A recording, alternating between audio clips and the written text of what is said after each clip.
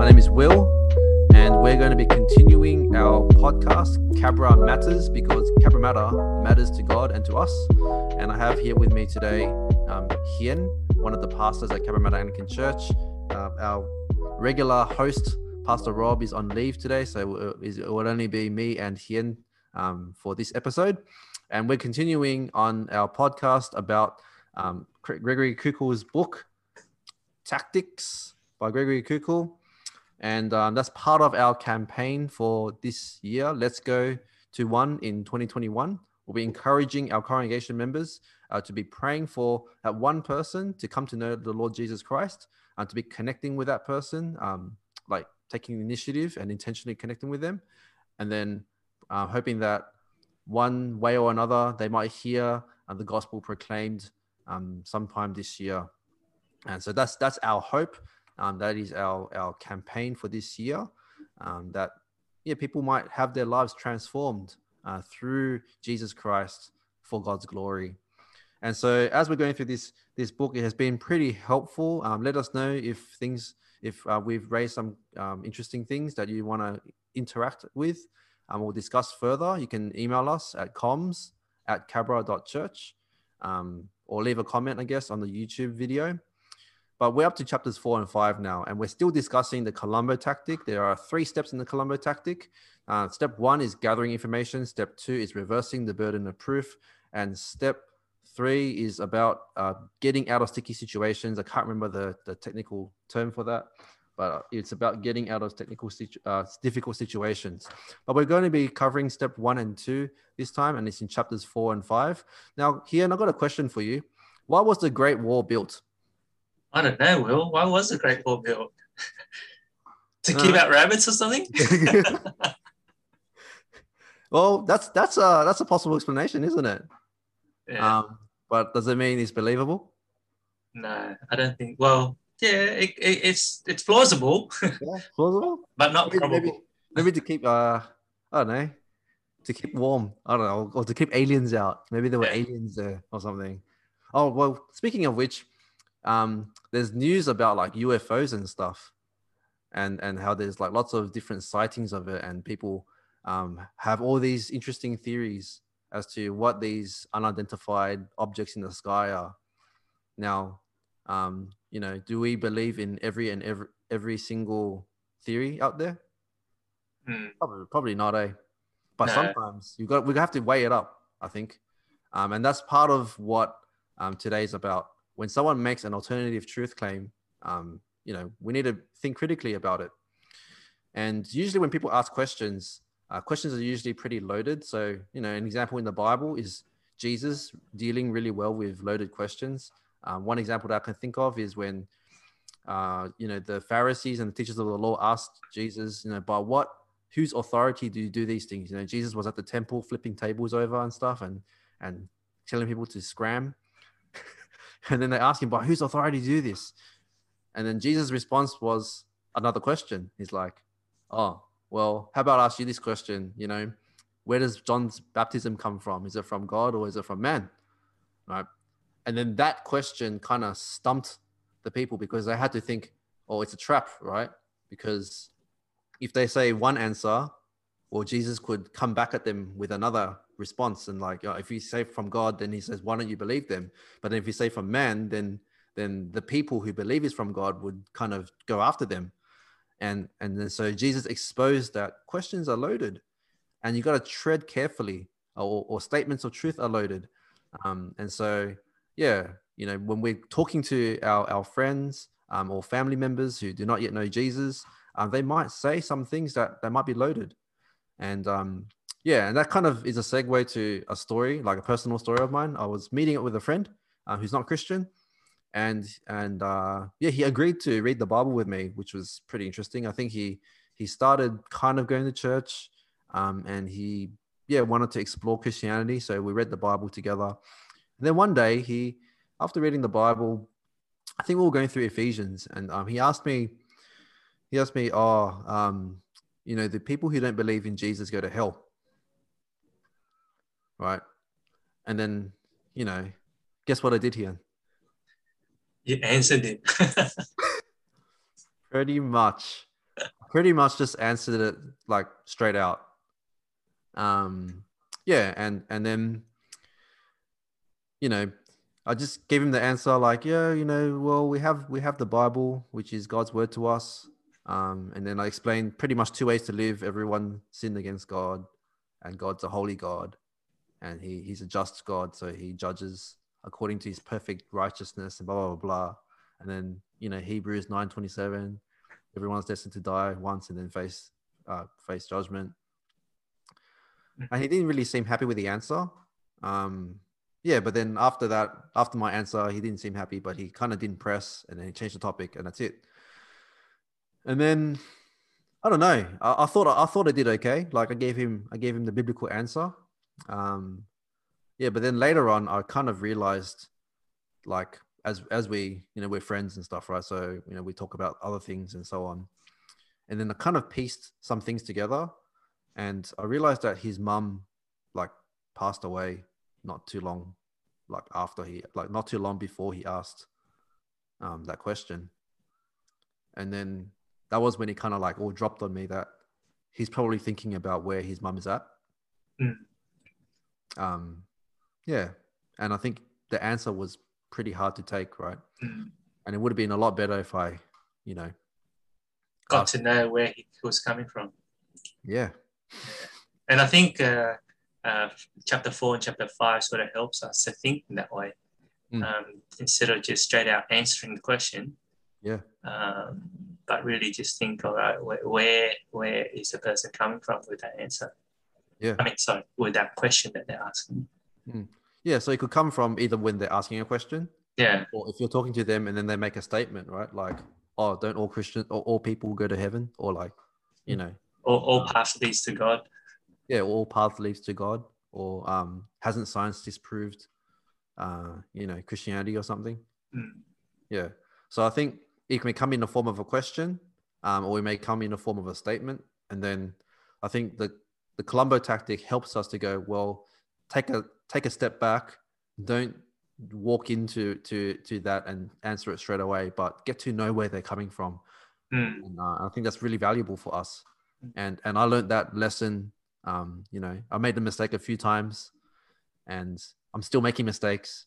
But now at least I have this this reminder in me, like, oh, I should ask them where they're coming from first, and kind of get to know the background of why they're asking these questions. So yeah, and I think so. That's the first step: gathering information, and gathering information is important because you don't want to misunderstand the person you're talking to, and you don't want to misrepresent them. So, like for example, once they ask you a question, you might have an idea of what they actually mean, and then you answer that, but then that's actually not answering the question, right? Has that ever happened to you? Of course it has, right? Yeah, and then the other one is you don't want them to misunderstand themselves. And I think that happens to me a lot. When I meet up with my mentor, I might say something and he goes, oh, what do you mean by that? And then I have to pause and then think a bit more about actually what do I mean? And then I might be inconsistent in the way I use my words or whatever. And then it helps me clarify, and it helps me, and it's a good way to point out a mistake in my thinking without pointing it out to me, but asking me a question and me realizing it myself. Yeah. So that's what I got out of the first chapter. Yeah. And I think also gathering information also helps you show that you take interest in other person instead of just pushing your own ideas onto them, but really hearing them out, hearing what they're saying, and gathering that kind of background information in a way that just helps them feel like you care. Yeah. Care enough to listen to them and listen to their opinions and their ideas. Yeah, because I think correcting it straight away. Yeah, because I guess like what you're saying is like behind every question or statement there's a person. Yeah. Right, that holds to that statement or question, and asking them questions and finding out more is dealing with the person, not just a theoretical question. That's right. And you're right too. When someone makes a statement, those statements doesn't mean much in the sense of that has no foundation. But when you you really ask them why they made that statement and how did they come to the conclusion of having that statement. It just really helps them clarify, okay, is my thinking wrong, or am I right, or, do I have the proper foundation set upon before making these statements? Because statements are made in society just because they're good catchlines, and not necessarily true. Yep. Yeah. Like love is love. God is love. Like love is love. Love is love. Yeah. That's it. Yeah. Or Black Lives Matter. Yep. There's statements that are made, but yeah, of course, Black Lives Matter. So does everyone. Everyone's lives matter. Yeah. But then if you kind of like show a bit of resistance to that movement, they're like, oh, so you're against Black lives. Yeah. Yeah. So I guess it's always good to ask, oh, what do you actually mean by Black Lives Matter, or what do you actually mean by love is love? Yeah. And then they're able to explain their position a bit better. Yeah. Yeah. The next chapter is about reversing the burden of proof. So I guess, there's a difference between an opinion, an argument, and an argument. An opinion is pretty much just a point of view. But an argument is like something that's backed up by reason. Yeah? And so, if people can give out opinions, like God doesn't exist, or evolution is true, or whatever, they can have an opinion. But then everyone who gives an opinion is their responsibility to back it up. Right. But I think the temptation from our end, when we're hit with someone's opinion that's against our views, is to defend our view and attack their opinion. But then the Columbo tactic kind of tells us to not instinctively react that way, but to get them to give reasons for their opinion. Right. Yeah. And I think that's a really good tactic, because if you're still asking questions, in the book's words, you're in the driver's seat. So you're in control of the conversation. And it also means that you're not on the hot seat where your views are being critiqued. Tested. Yeah. Right. If you're asking them questions, is their views being tested? And then if they try to put it back to you, you go, well, I haven't put my opinion out forward yet. I'm still trying to find out what you're on about. You know what I mean? And then it's still on them. And I think it's a bit easier to take that burden away, whereas you're always trying to think what the next line or what's the next argument or what thing. But but if you do ask to show ask the other person to show the burden of proof of their statements or opinion, then it's their job to think, to back it up with what they said. Yeah. So like, for example, I think quite recently someone asked me, I think it was after church or something, and they were talking about resurrection, and then this person said, oh, maybe it's not maybe resurrection isn't the only way, like isn't the only thing that happens after death. Like there's also reincarnation. And then thankfully this time round, I kind of like, had a better response than just to go, nah, it's not reincarnation, it's resurrection, because blah, blah, blah, blah, right? I asked the person, why do you think reincarnation is real? And then they were like, because there's people who say that they've been XYZ in the past life, and they know. And I'm like, okay, well, is it reasonable to believe these people? And then they're like, oh, I don't know. And then that was good. I think that was a good outcome, because then it kind of made them think, oh, well, yeah, is it actually reasonable to believe in these people who claim to have been reincarnated when they just said that they were without any kind of proof? So I think that's a good thing. That's a good, I guess, tool to have, to ask people to go, like, how did you come to this conclusion?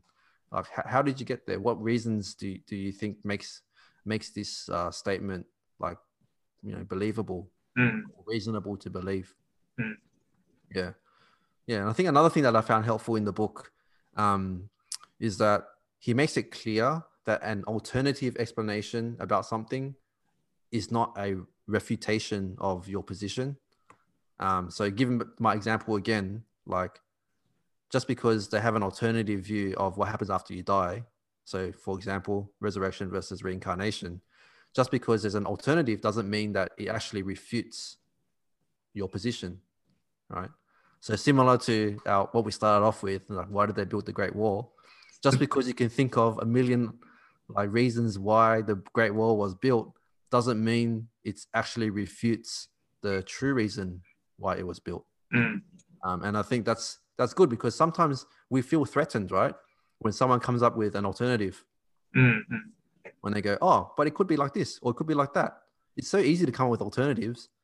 And then we feel threatened because they're like, oh yeah, haven't thought of that, right?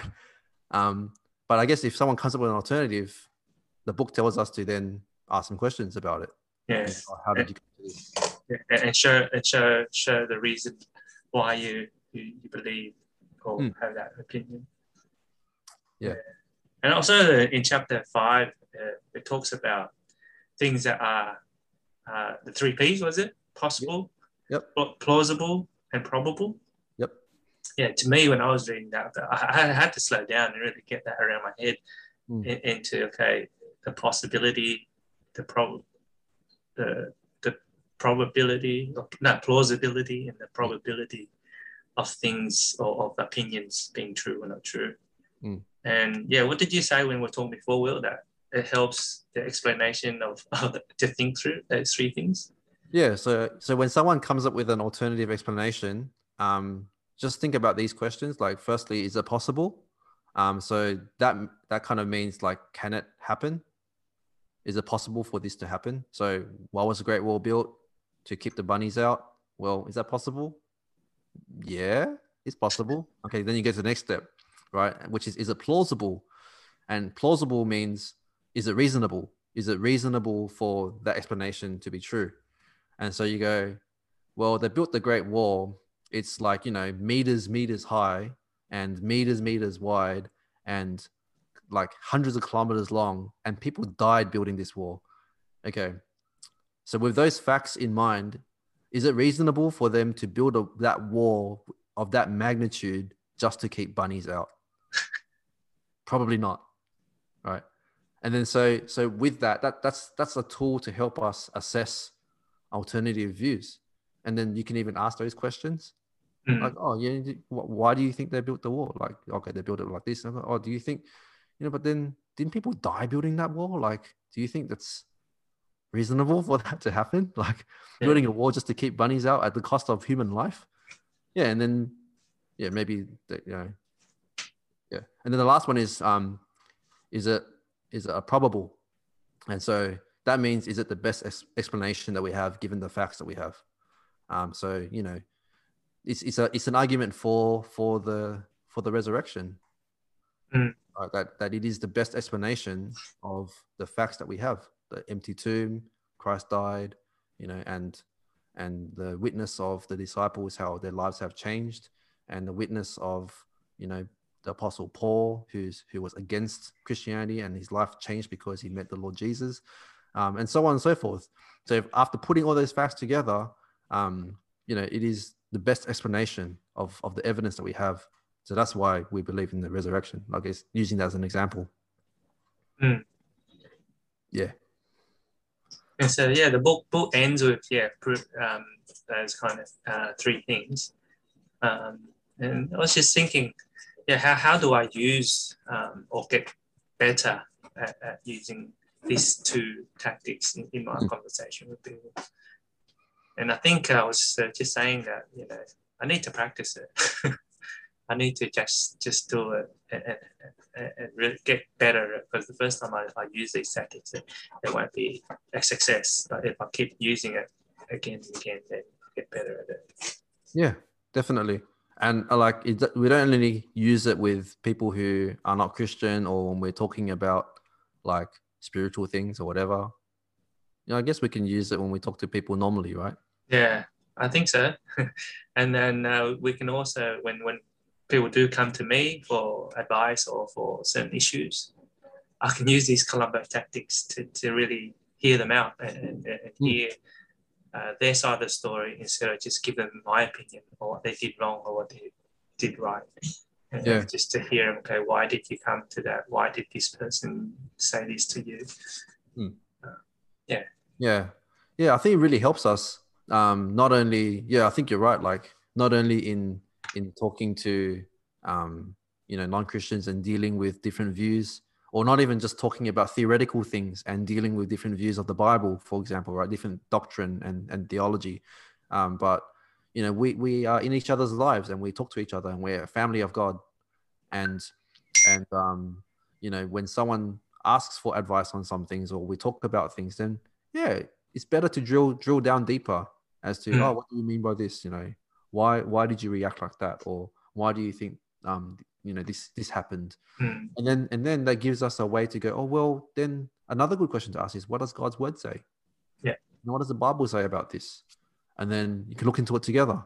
So I think this has application not only in how we try to connect with outsiders, but also how we connect with each other. Yeah, I think that's a really good point that you made. Yeah, and that's what I really appreciate about these two tactics is that I can use it in all aspects of my life. Yeah, because it values the person. Yeah, that's the point. Yeah, it values the person and it gets that person talking and hearing the person out. Yeah, and if you're patient and curious, then you get to know more about the person. Then you know how to better pray for them, I guess. As well. And so also, if you do it well, I think the person will come back to you repeatedly because they feel like they can have a person who hears them, who understands them, and who has their interest at heart. This sounds like a Columbo tactic is pretty much active listening. Yes, it is. Active listening. but just putting it out in steps. Yeah, and spelling it out clearly for us so that we can actually use it and be aware of it. Yeah, I guess I would just leave with this as well. I was reading an article on the Gospel Coalition, and the article is titled "The Lines of Grace." Right, and so if you're interested, you can kind of look it up as well. It's about this guy getting a tattoo, and his tattoo was a picture of a sailboat with sails, like full of wind, and then the line is "It is well with my soul." Right, so it's a bit like a hymn reference. Yeah, "It is well with my soul." And then so he goes to the tattoo artist, and the tattoo artist is like, "Oh yeah, look at the design, blah blah blah." And then it was a 4-hour appointment to get the tattoo done because it's a nice design. And the tattoo artist was tattooing, and then they were talking about, oh, what's the importance, what's the significance of this tattoo? And then the person was able to explain, that because of my confidence in God, because he is loving, blah blah blah, that doesn't matter what happens in my life, I can say it is well with my soul. And then the tattoo artist, she was like, oh, I think you're the first Christian I've ever met. and then he Columboed her. It's like, oh, are you sure you never met a Christian before? And then she was able to kind of just go, oh yeah, maybe there are Christians, but like you seem more like a genuine Christian because you were able to explain clearly why you believe. And then she started talking about her own life, and then it was clear to the guy getting a tattoo that things aren't well in her soul. And then they started talking, and then she asked him a question like, "What do you think about gay marriage?" And that's like, boom, loaded question, right? Yeah. What do you do? And thankfully, he Columboed her. He didn't just answer her straight out. He Columboed her and asked her. This is his response. He's like, that sounds like it has a backstory of its own. Tell me more. And then she just kind of opened up and told him her life story. And that was good because then he was interested in the person. Yeah. By asking the question and not just answering the question as a theoretical thing. And that led to a great conversation. And they became, I think they became friends. And I think that was good. And that I guess he now she has a contact in her life where she knows that this person, is a Christian who has hope, and can talk to the person and doesn't feel like hated by the person, and so on. Yeah, if you have time, listeners, I guess it's a pretty good article to have a read. It's pretty encouraging. Sounds really good. Yeah. All right. Do you have anything else to add, Ian? No, just looking forward to the next step. Yep. Step 3. Step 3. Yeah. Yep. 2 reliable rescues, I think. Yeah. Yeah. So next one is I think we're doing the next 2 chapters: 2 reliable rescues and using questions to get to a point. Yeah. All right. Well, that's it from us.